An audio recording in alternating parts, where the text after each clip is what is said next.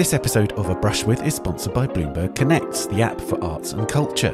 Created by Bloomberg Philanthropies, Bloomberg Connects lets you access museums, galleries and cultural spaces around the world on demand. Download the app to access digital guides and explore a variety of content.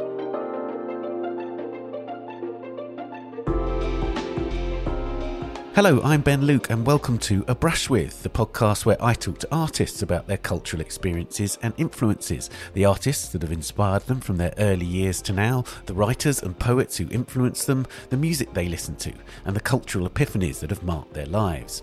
And in this episode, it's a brush with Julian Opie, an artist with a highly distinctive artistic language. Whether he's working in painting, sculpture or animation, once you know Julian's work, you can instantly spot it. Born in London in 1958, Julian achieved acclaim early in his career. A year after graduating from Goldsmiths College in London in 1982, he was showing with the Listen Gallery, which was then the most avant-garde contemporary gallery in London. Many of the artists showing at the Listen Gallery, like Richard Deacon and Anish Kapoor, were part of the so-called New British Sculpture movement, with whom Julian was instantly linked.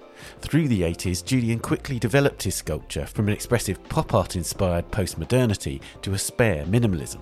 But the simple graphic style and the diversity of media for which Julian is best known began to take concrete shape in the 1990s. The basis of all Julian's work is drawing, through which he attempts to distill the visual experience of seeing everything from people and animals to buildings and cars to their essentials, and by doing so to explore the very nature of perception. As we'll hear, that language derives from a huge range of artistic influences and a profound curiosity about diverse visual cultures, from the ancient past to the present, from Western classical portraiture to Egyptian hieroglyphs and Japanese woodblock prints. But he also responds to the reductive, immediate language of public signage and information boards. Although Julian's art might at first appear to be an urban one, especially if you encounter it in the many forms of public works that he makes, from static sculptures to animated animals and figures, like the walking woman in London's Carnaby Street, he's actually applied it to an enormous range of subjects outside cities, from motorways to farmed fields, coastal scenes and rivers, to, in an exhibition at London's Pitshanger Manor, where we meet, a French village. Indeed, despite being most famous for his depictions of people, from himself to anonymous figures and faces he captures on the streets of towns and cities, to commissioned portraits, not least the album cover Blur, the best of from 2000, it took a while for representations of people to enter Julian's world of images. So I began by asking him what prompted the late emergence of faces and figures in his work.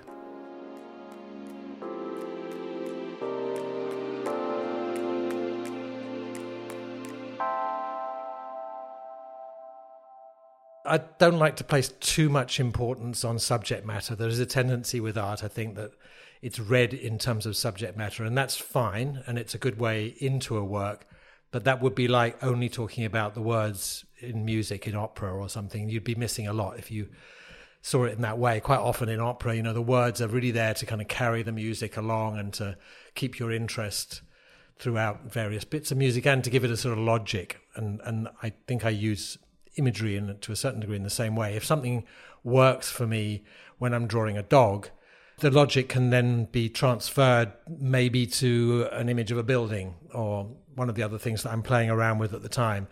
And so that's what tends to happen, is the work kind of bounces back and forth. And I like having these different options in my head that allow me to do these different things. And there was a point in the 90s, I think, where in 93 I did a big show at the Hayward Gallery, which was sort of a turning point for me, a chance to bring all my work together and see it not just as a series of works I made in the studio, but really as a kind of an overall sense of what I was wanting to do and had done. There were no people in that exhibition, and I got a lot of flack for that exhibition for all sorts of reasons, particularly I think because I was about 34 and it was a one-person show at the Hayward Gallery, which was fantastic, but unusual perhaps. I didn't exactly take to heart the negative comments about there being no people in it. My response at the time would have been, well, it was full of people, but they were the visitors, and therefore I'd made an environment where it's a plus that there were visitors in the space. I often feel with an exhibition it can feel like a minus that there are people in there. You kind of wish they'd all go away so you could look at it properly, and that's a shame. It's better perhaps to make an exhibition where it's a plus that there are people in there. So I started to think, how could I extend the things I was doing to include people? But people are not that easy to draw. Other things I was drawing at the time were buildings and cars, animals.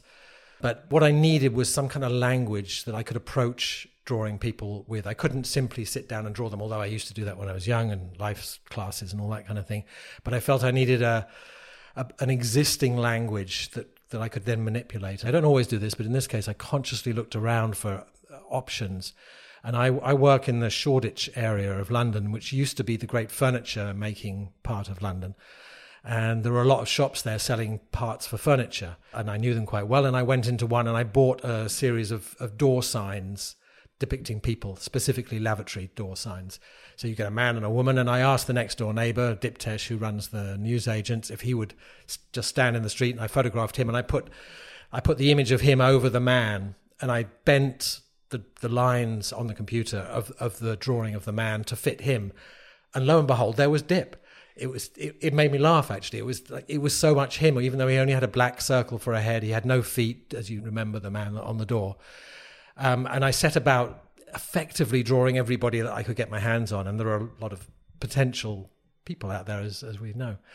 I don't know how many people I have drawn since then. And I've done all sorts of projects. I've been to other countries and drawn people there. I've drawn ballet dancers.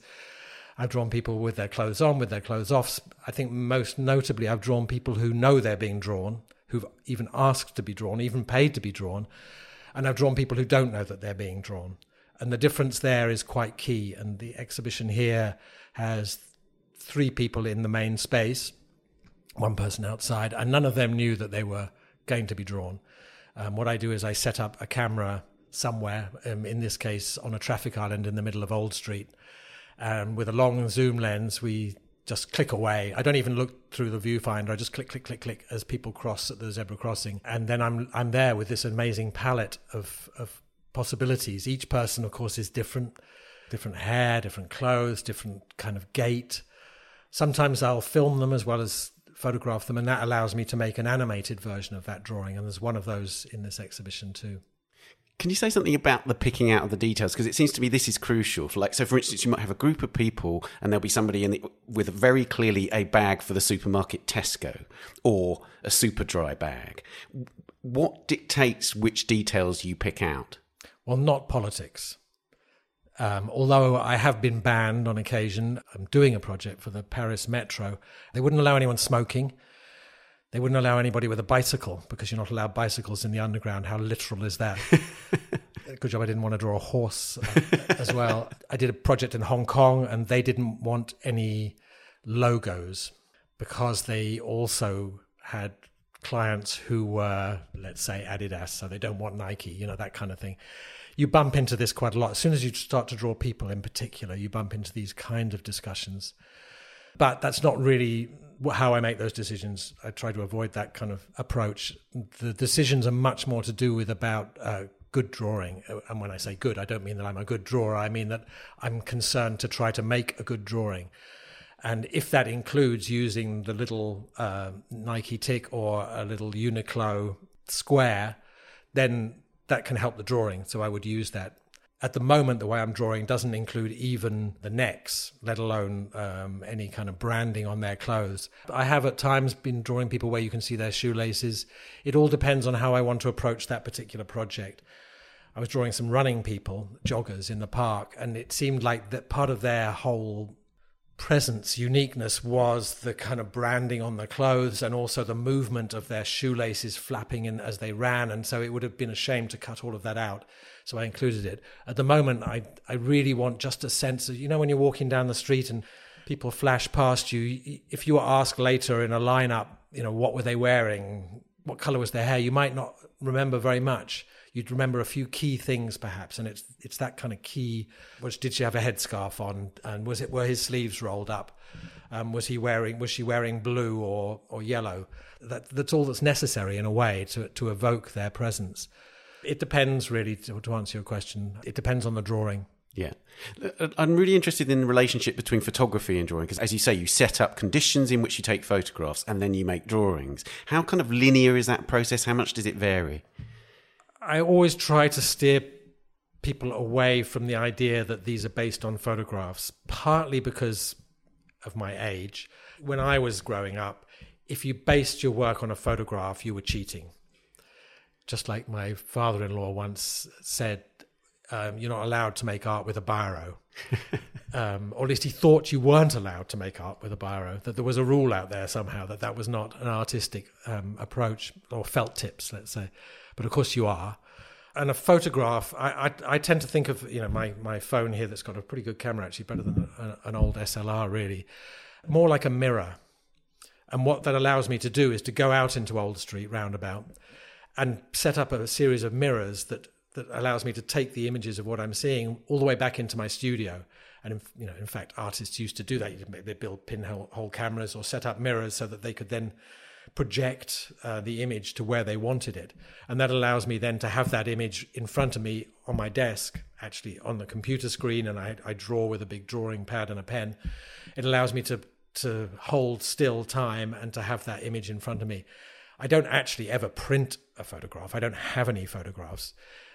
Who does these days anyway? So I think that I'd like to think that the drawing is based on the person, on the reality, on the situation that I've seen. And I generally avoid using anybody else's photographs unless there's absolutely no other way of dealing with the situation. And I've never really exhibited any photographs. I don't know how to deal with photographs in terms of art. They're too real. It's the same with recordings, I've found. I've tried to make some artworks using recordings, and I do it. There may be one in this show as well. But it's very difficult to use a recording of something real, like a voice, for instance, because you can't shake its sense of reality. And as soon as you've got reality, you've got history, because it's not real now. You know it's not. It's a recording, like what you're listening to now. And that happened not now where you are in the room. It happened somewhere else, though you're excluded. So there's a very different psychological dynamic, I think, between the exclusion of a photograph and the presence of a drawing and an artwork, which doesn't have to have that sense of history.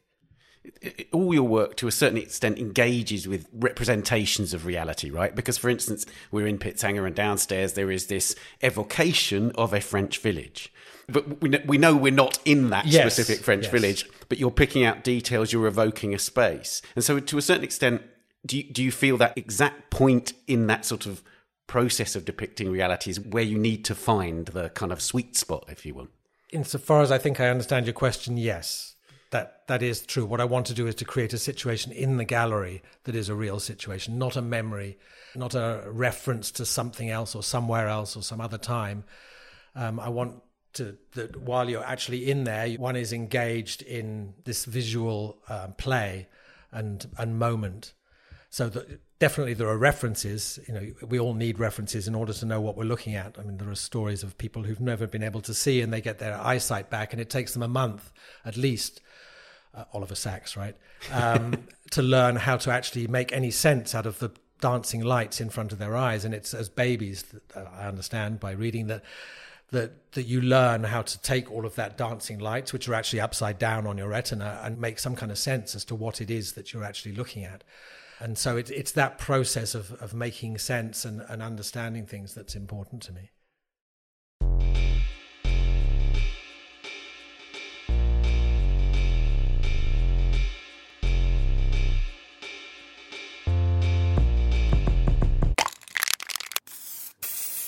Let's turn to the questions that we ask all the artists now. So who was the first artist whose work you loved?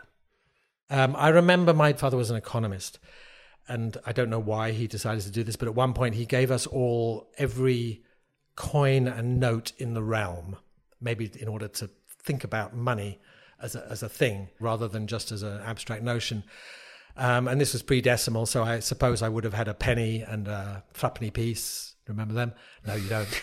No one here does. They were nice. They weren't hexagonal. They were a bit like the present pound coin, I think, although no one even has any money anymore. Right. But it added up to a fair amount. And we were given this to do whatever we wanted with, which was pretty unusual. And I went out and I bought a book on Egon Schiele.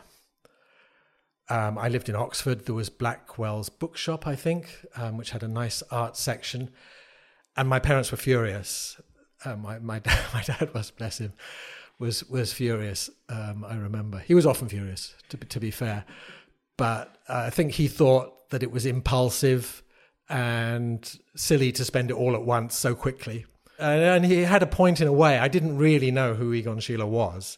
I'd just spent some time in Blackwell's bookshop, and I liked the look of it. It appealed to me, as it does to a lot of people, and particularly younger people, I think. There's something there in that work that appeals a lot to younger people. I still like his work. I wouldn't say it felt very central to me at the moment, but I could go on for hours if we went on from that moment onwards. I remember I did an interview for Goldsmiths College, as one has to get to art school. And in the panel, they asked me why my work was so eclectic. And I didn't know the meaning of the word eclectic, so I had to fluff my answer quickly. I don't know if eclectic means kind of copying, looking at other things. I hope what I said in reply was not defensive, which I think perhaps the normal response would have been, oh, no, it's not. I'm not copying anybody. This was the 80s. It was postmodernism, punk rock. I think my general feeling was, yeah, I'll copy anything and everything because anything I love out there is free game. And I don't have a style. People used to ask when you went to art school, oh, what style do you work in? They don't ask that anymore, but they used to ask that. And I didn't like that idea that you had to kind of somehow pick some kind of style and that's what you were. Style seemed like something that you could play with, like colour. So my range of interest was great. I didn't know that much. I studied art history and about early Renaissance painting. So I looked at a lot of that. I was madly in love with Monet and Manet and Picasso, as everybody was. But I didn't much know that there was any contemporary art. I think I remember I'd never been to see an exhibition of... Actually, that's not entirely true. Nick Sirota used to run the Museum of Modern Art in Oxford, and I remember seeing a Sol LeWitt show there, which blew me away, when I must have been 18 or something like that. But I didn't really think that there were modern artists around or that you could make a living making art. I think art students now are much more savvy and they go to art openings and know about the art world and so on. But it wasn't really until some of my teachers at art school suggested that you could actually live as an artist and do art as a job that I began to think in those terms. And at that stage, I began to know in London, we used to go to openings every week and every night even, and get to know other artists. And I began to learn about minimalism and conceptual art. And this is the late 70s, early 80s. So which historical artists do you turn to the most today? Well, that's a rolling smorgasbord. Can you have a rolling one? Yeah, I think so.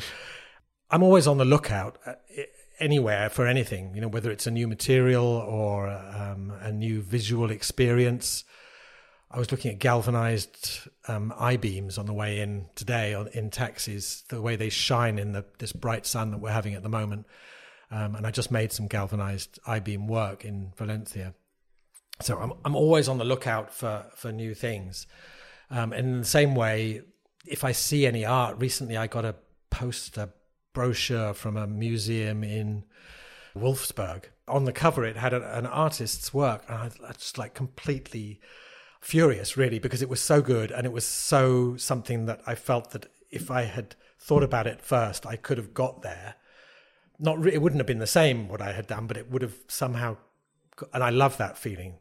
I love that feeling of being outpaced and admiring something, because so often one's like dismissive and feeling annoyed by other art. And so I set about finding out who that artist was, and I actually bought like 6 of them. She's really great. She's called Gary Gill, an Indian artist who did the Indian Pavilion at the Venice Biennale. And what she does is ask people in a small South Indian village who have festivals every year, and they make papier-mâché masks of gods, I think, if I remember rightly, and go around wearing these masks. And she asked them to make masks of themselves and the other people in the village, and then to go about their daily lives with the mask on, and then she photographed them. They're wonderful if you get a chance to look them up. And likewise, both with art from the past and art from the present, I'm always on the lookout. I did actually apply to Sussex University to study anthropology, and that was really because my father wanted me to do something sensible. But I was interested. I did get a place. I just never went to art school instead. And that way of looking at the world and looking at life has always made sense to me. I don't listen to the news and I don't read newspapers. My father used to get 5 a day, and I kind of left it to him and my elder brother to know about the contemporary political world. But what I do is I read a lot about early humans. And one says early humans, but actually that's like most humans. and certainly most of the time of humans. So on my desk where I work, I have a collection of Homo erectus hand tools, for instance, Stone Age hand axes, which are amazing, beautifully drawn teardrops made of flint and other kinds of stone. I wouldn't be able to tell you how they have directly inspired me, just that I think that they're very beautiful and simple drawings. But as I learn more about them, maybe I'll carry on and I'll start reading about some other period of the world and start learning about art from there. And I've found that this is like a very exciting and interesting way of educating myself, really. At the moment, I'm reading about the Natufians. Have you ever come across that Natufians? No. I don't mean to sound like those people who've read a bit and know everything. I don't know anything, really. And I certainly wasn't educated, but I do like reading, as I said. And then the Natufians were around for 1,500 years, just before really agriculture started. And they seemed like a really fantastic way of life. It was very non-hierarchical. People didn't seem to have like rich people and poor people. Their villages were very evenly spaced out. And there are some pieces of art left from there, and I've been looking at quite a lot at them. In terms of works that I've recently really learnt a lot from and actually used some of the tricks from, I would say that the art that's most true of would be Egyptian art. I look a lot at Egyptian art. I went to Egypt recently and spent a fantastic week just going every single day to the Cairo Museum and checking out every single object. Photographing nearly all of them, although you have to buy a little license to be able to photograph them, and coming home and studying them. I also went out to the pyramids, and it's empty at the moment, so I encourage you to go now. The tombs, you can look at them for ages with no one else there. And the way that they depict the world, the methods and techniques that they use, I've learned a lot from. And if you could be bothered and looked at my website or some of the shows, you'd see some of those techniques kind of transferred into modern materials and modern things to draw. How directly is your work inspired by hieroglyphics? Because it's often mentioned in texts about your work. And it's a useful way of talking about the work, I find. I'm never quite sure how much the things that I do are influenced by the things that I look at in terms of other art. Obviously, everything I do is influenced by what I look at, but in terms of the other art that I sometimes collect and often look at, sometimes I feel like it's influenced. Sometimes I'm stuck and I walk around my studio looking at some of these things, looking for an answer. And it might be a direct answer or just a kind of sense of an answer of what I feel succeeded for them. But sometimes I'm collecting it because I'm already done that work. I've done that work myself, and it reminds me of Assyrian wall carvings. And therefore, I really get into Assyrian wall carvings. But it wasn't them that told me to do what I'm doing. It was more that what I'm doing gave me a way of understanding what I'm looking at. It can work both ways. And there's another way in which it works. For instance, I'm sure you must have had the experience of walking into a big, famous, old art museum. And on the walls, you see a lot of rectangles that are golden. And inside those golden rectangles are brown pieces of canvas. And what you've got is a room full of paintings that are usually portraits, and that would be pretty much the case through from the 16th century through to the 19th. All those rooms, one after the other that you're going to walk through, you're going to see the same set of brown rectangles with golden, and I love them. I could take any amount of those, and I love the feeling of the room as you walk in with these brown rectangles. If you combine that with a sense of what I'm trying to make downstairs of an exhibition that's got these paintings on the wall, that's got these statues on the floor, I'm referring to that experience that we generally share of seeing art, of looking at art. So there are three ways then. I'm learning from art, I'm looking at it because I've already learnt about it through my own work, and it then makes me look at other work, and I'm also referring to it because I'm an artist, and if you come to an art exhibition, you're kind of expecting to see art. So it's a very good starting point in a way to have that communication with people. Yeah, you came here, you were expecting art. Here you are, here's a statue, here's a painting. We've already got a conversation going. And that's also true, I think, of work out on the street. And one of the things I love about London is that it's peopled with statues, very often 19th century, but sometimes earlier. And these amazing dark brown bronze people. If you go to Buckingham Palace and that incredible statue out the front, it's got these giant white Queen Victoria, and then there's a golden figure on the top, and then bronze, muscular people peopling the world on the four corners. They're amazing things, and they people our town, and they make this kind of bridge between humans and architecture, which, you know, the Romans used to do and the Greeks used to do and the Egyptians used to do. It's a very human thing to do, to have these kind of images and statues of people out there. And I play off that a lot, I think, in the work. And that's a very long answer, sorry. It's absolutely fine. I wanted to ask you a bit about particularly about Japanese prints, because obviously I think these have been among the most consistent reference points in your work, and you collect them, and you've been involved in exhibitions, for instance, for Hiroshige and Utamaro. Can you tell me about that connection, and again, how directly are you conscious of that sort of to and fro with those works? First of all, I just love them. You know, first time I saw them, I was blown away. I remember being in Japan and seeing an exhibition of Utamaro, and it sounds pathetic and wet, but I actually felt quite tearful, just as quite how beautiful they are. They're just stunning. To be able to evoke so much sense of presence and existence by this fluid line, which is actually cut from wood, not by Utamaro or Hiroshige. Of course, they worked as a team with very skilled wood carvers, but still amazing. They obviously made sense to me in particular, given the way that I draw. I've always drawn using a line. From the time that I was a teenager, it always seemed to me a very obvious, sensible and satisfying process to have my hand on a piece of paper holding a pencil or a felt tip pen or a biro, and to look at the world and to just allow that process to flow. And it's something that I can do. It seems to come naturally. I can move my hand and I can look at your face, and when I look down at the piece of paper, pretty much you'll be there. And that always was a good party trick when you're a teenager. It used to impress people, and it felt real to me somehow. It felt like it made sense in some sense of how we look at the world. We think we're in the world, we seem to be, but all we've got really are our senses telling us that we're here. So we're dealing with what we believe to be outside that's shared, but actually we were all actually just taking in a lot of information and processing it. And drawing somehow seems to me sets itself right in the middle of that process of looking, seeing, receiving, and putting back out again. You know, how amazing, not just to take it all in. I often feel on holiday a little lost as a tourist. Like, what are you supposed to do with all of this? But artists are blessed because as a tourist, it's quite exhausting, isn't it? Like just taking in loads and loads of information. Most people's reaction to that is to take a photograph, because that way you somehow can do something with it. And I'm really interested by the way people photograph things and what they photograph. You see people going around exhibitions now photographing every single piece of work, quite often backwards, so that they got themselves in front of the artwork, and then presumably sending them out too. And that's a very interesting engagement with something. And I understand it. I'm not negative about it, although it does have its limitations. But as an artist, you have the option of doing is actually using that stuff. You know, if you see a pyramid, and what do you do with that amazing moment when you first see a pyramid?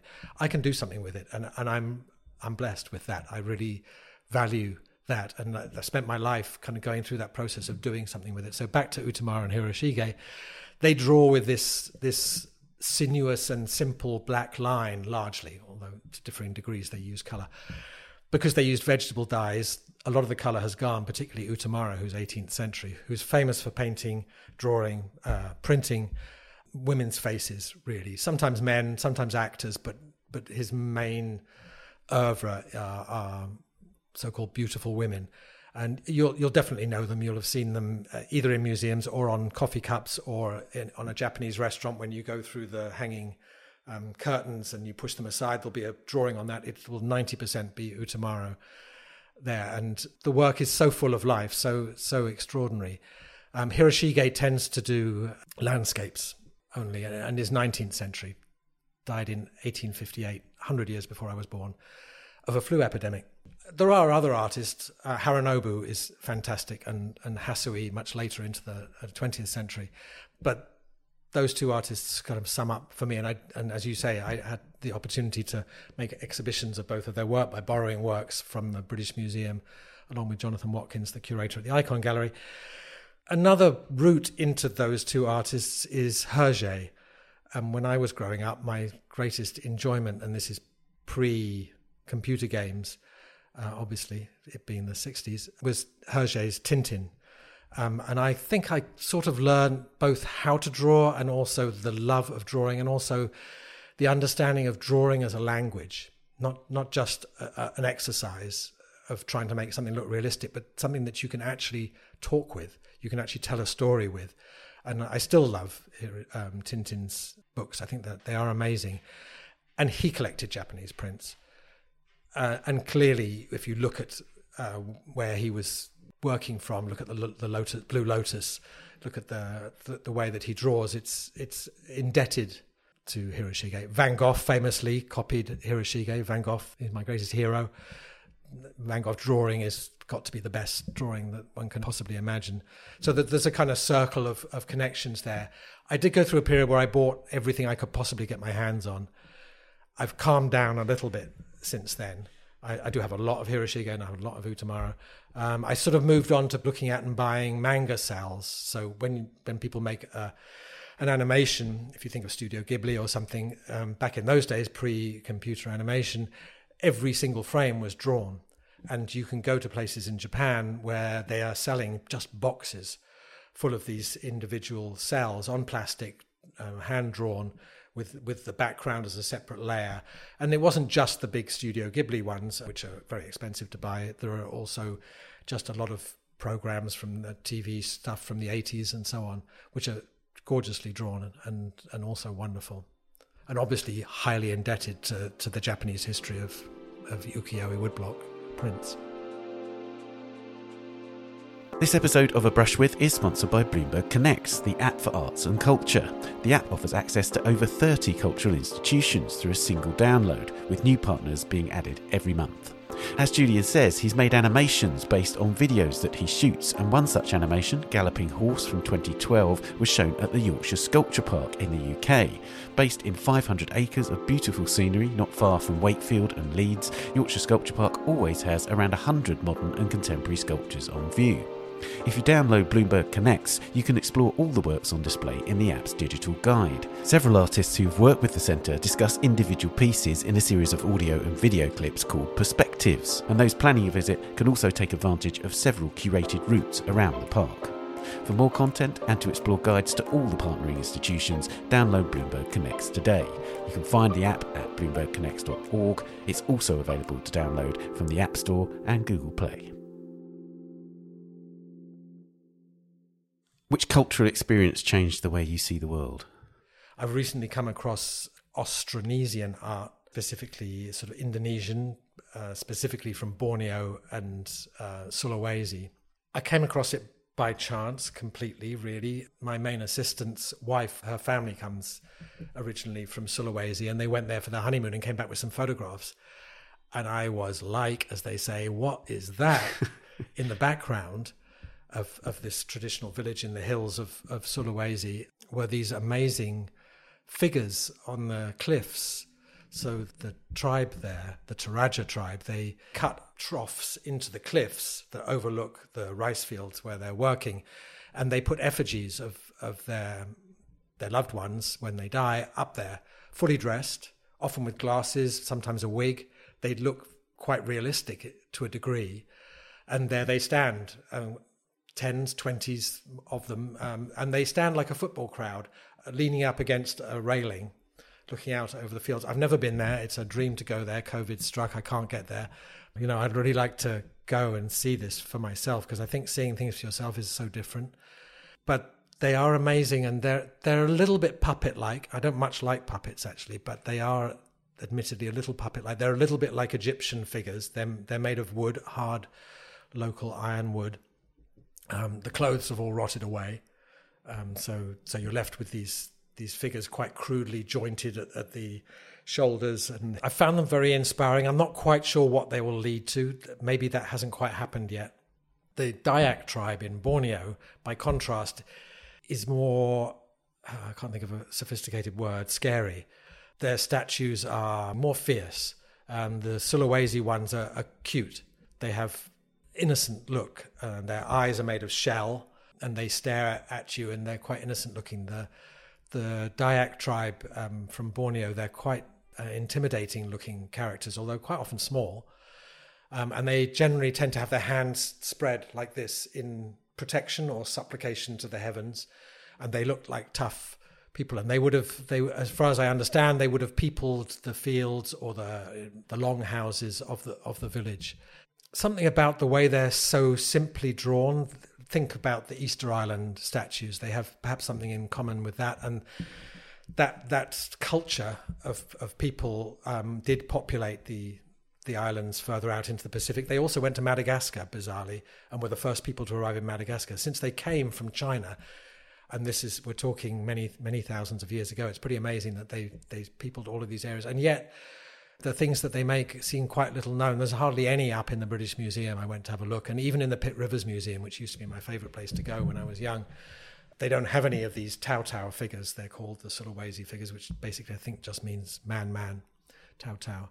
But they do have this very strong presence, so that you're aware as much as looking at them as statues as you are of your relationship human to human, standing figure to standing figure. And perhaps if you come and see my exhibition, I don't know, I would fantasize. I would hope that maybe some of that sense of standing in front of and feeling some kind of connection and bounce back. I do notice that when people look at my work and photograph their partner or themselves or their kids in front of it, they'll quite often take up the same pose. I don't know what that means, but there's something interesting going on there. Why? They'll do the walking movement, or they'll take up the same pose as the statue. So at least there's a connection there. Which writers or poets do you return to the most? I've bounced around and I'm quite confused.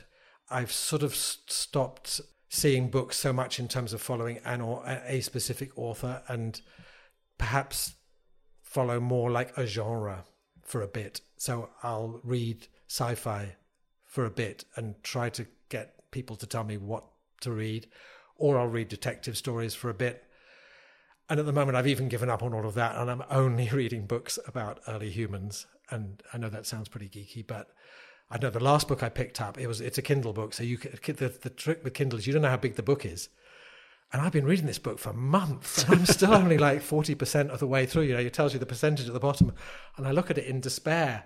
I mean, I've got up to 6,000 BC, which is not bad, considering we started with Australopithecines, which were hundreds of thousands of years ago. So I'm going to be reading that for quite a while.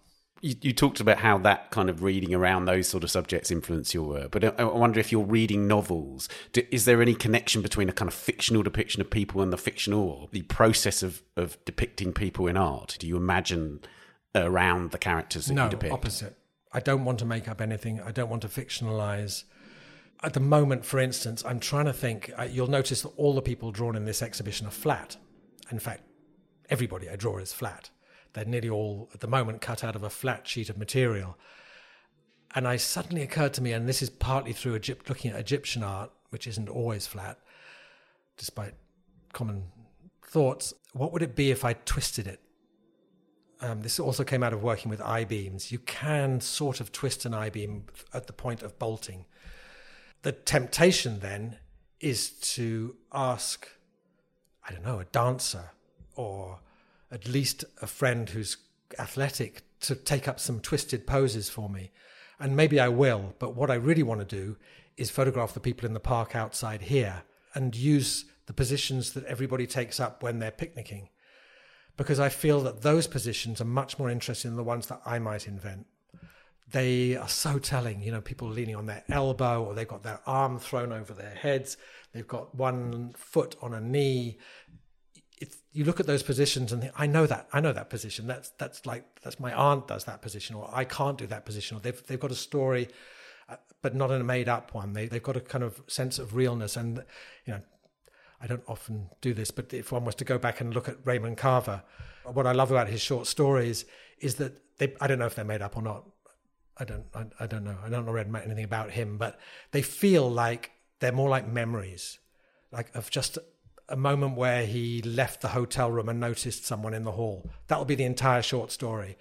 But somehow the way he tells it, he evokes that sense of reality and presence. And it's that kind of feeling that I want to get to, rather than any kind of sense of inventing a character and bringing that person to life. I have no ability to do that whatsoever. I can only really draw what I see. I can copy, and I can draw what I see, which is not that far from copying. When I first started drawing, I used to look at myself in the mirror, close one eye, and draw on the mirror. And that way you step away, you've got a perfect drawing. And I kind of thought, well, that's so much easier. And you can do it in the, anyone can do it. You do it in the shower with the mist on the glass. You can quickly draw your bathroom and you'll get all the perspective right. And that kind of drawing and that kind of reality interests me a lot more than trying to invent a bathroom.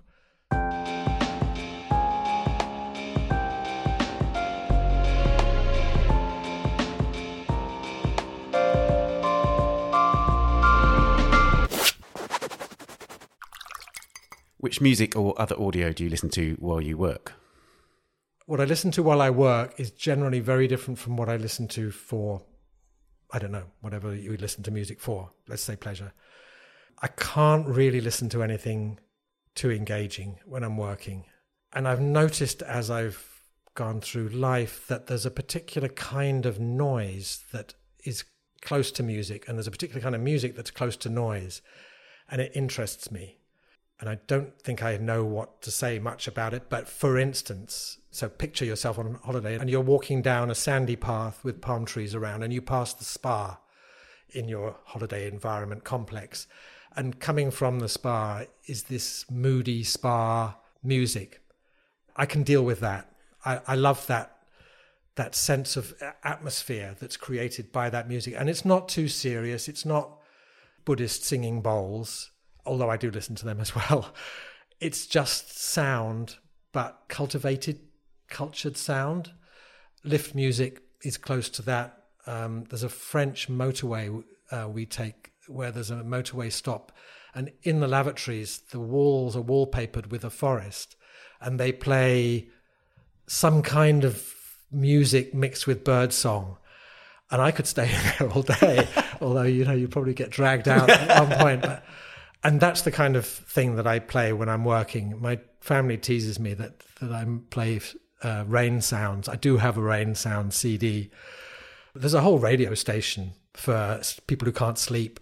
One of my assistants listens to something, I can't remember what it's called, but it's some kind of tone that's played for like half an hour that's supposed to key in with something in a rhythm. And I kind of like listening to that too.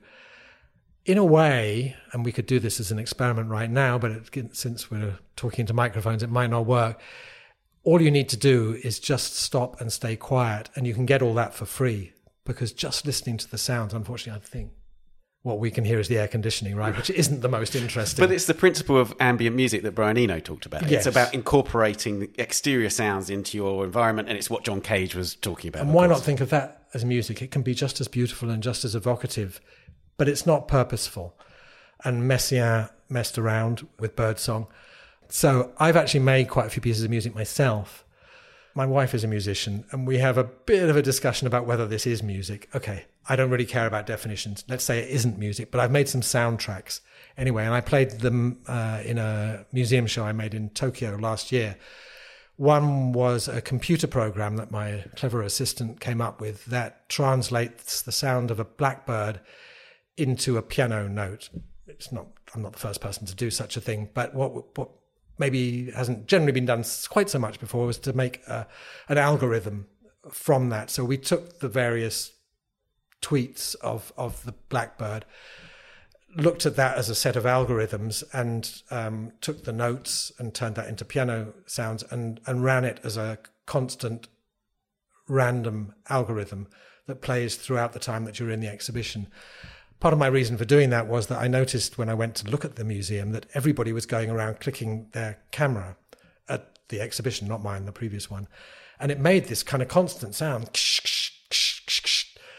plus the click of high-heeled shoes. And I thought, that's kind of interesting, but it's not very much to do with me. I didn't control that. I'd rather write my own soundtrack. So I did that with the Blackbirds, and I did some more. And I may well be, you'll see if you come and see this exhibition at Pitzhanger Manor in Ealing, whether I am thinking of maybe doing something similar here in order to people to animate the spaces here and to give a sense of atmosphere, which music can do like nothing else. But it won't be a piece of music. It'll be more like some kind of algorithm that will play constantly and be evocative. I have two choices as to that. One of them is not written by me. It's written by Max Richter, who you might have come across. Of course.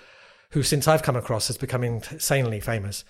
But at the point where he wasn't too famous, he asked me to do a CD cover. And in return, I said, sure, but could you write me just a really short piece of music?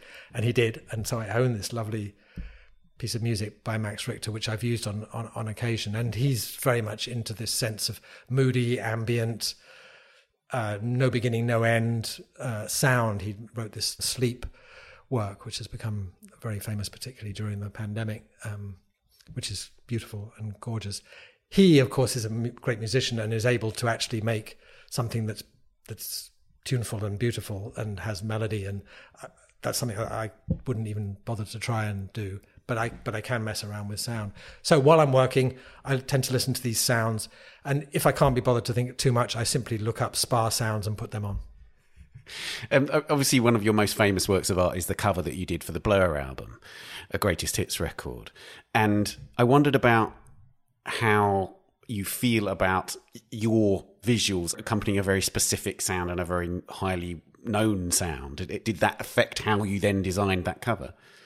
Probably good, no, and no. I really like being on CD covers. When I was young, there used to be LP covers. They were great. We'd spend all our Saturdays flicking through LP covers, and I know them like I know an old friend. Roxy Music covers or images burnt on my retina. David Bowie, Pink Floyd. As much as any art, I know those images, and I've always felt, and increasingly, that art doesn't only really, everybody knows this now anyway, it doesn't just belong in museums and galleries. There's so many other options for visual language. You don't even need to call it art. I love museums and I love galleries, and they're great places to put up work. Here I've got like a team of people helping me. There's funding, there's white walls, it's clean. People don't mess with the work. It's a great environment to set work up, but it's also exciting in a different way. I've got an artwork at the moment on Cork Street, and another one on Carnaby Street, and another one at Tower Hill. So you can do a little tour, actually. There's a map on my website. And all of these works can interact with the people walking past, with the perspective of Cork Street, with the busyness of Carnaby Street. And that's very exciting. But, a CD cover or a shopping bag, some of these things have other kinds of lives and other kind of positions that one can make use of. So although, and I'm going to show off and name drop now, although the pictures on the front of the CD cover for Blur are also in the National Portrait Gallery, I first and foremost made that format of the 4 images as a square CD cover. Okay, yes, a little bit with the Beatles album, at least in my memory, if not in my forefront of my thinking. So that format, that square format, and the use of the 4 people, the classic sort of number in a pop group, did impose upon me. And I think, that felt like in a positive way. But that was the way I was drawing. I was drawing a lot of people at that time. I didn't specifically invent that method of drawing, but it did seem to fit.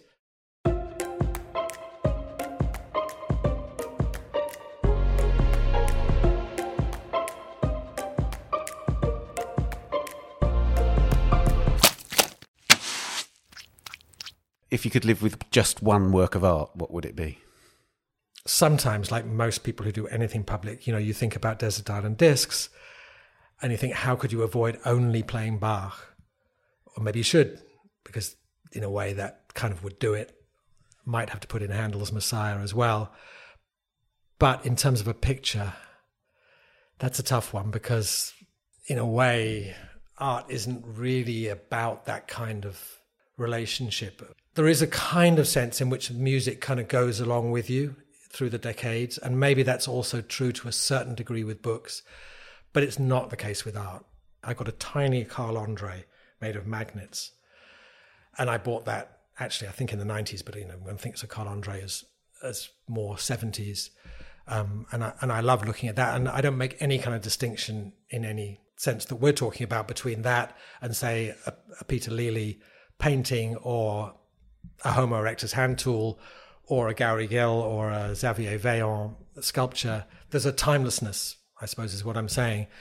And therefore, in that sense, there's a sense that you could come back to the same artwork again and again and not feel like you'd used it up or you'd gotten just one time too many. Maybe a Van Gogh landscape. Not so much the cypress trees. I think I would veer away from one that was quite so famous, maybe just like a kind of fairly calm set of fields in Brittany, something like that. That would keep me going. If not that, maybe a Monet.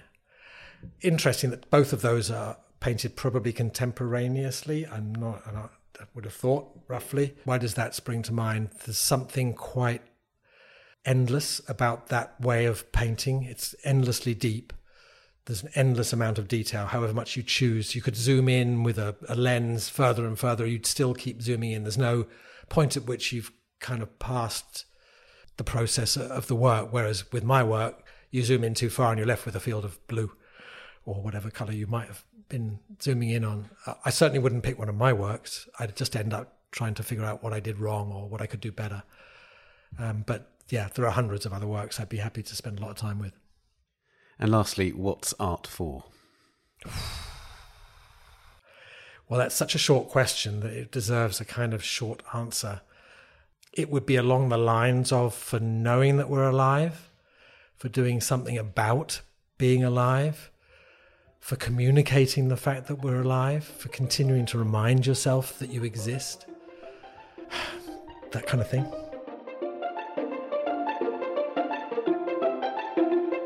Julian, thank you very much. Thank you.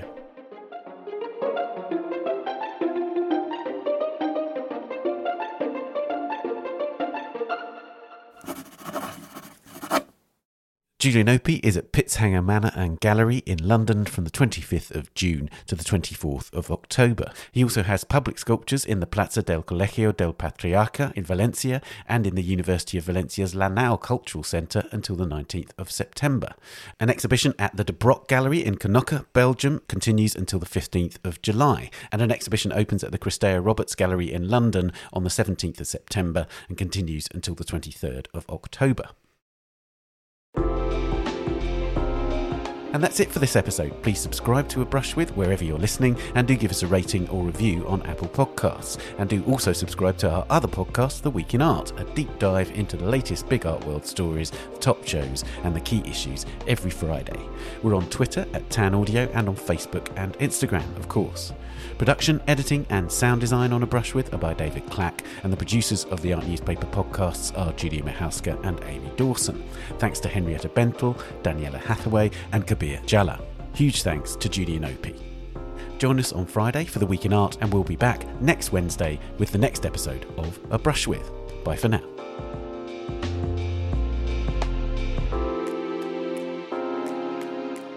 This episode of A Brush With is sponsored by Bloomberg Connects. Download Bloomberg Connects today and discover cultural institutions on demand.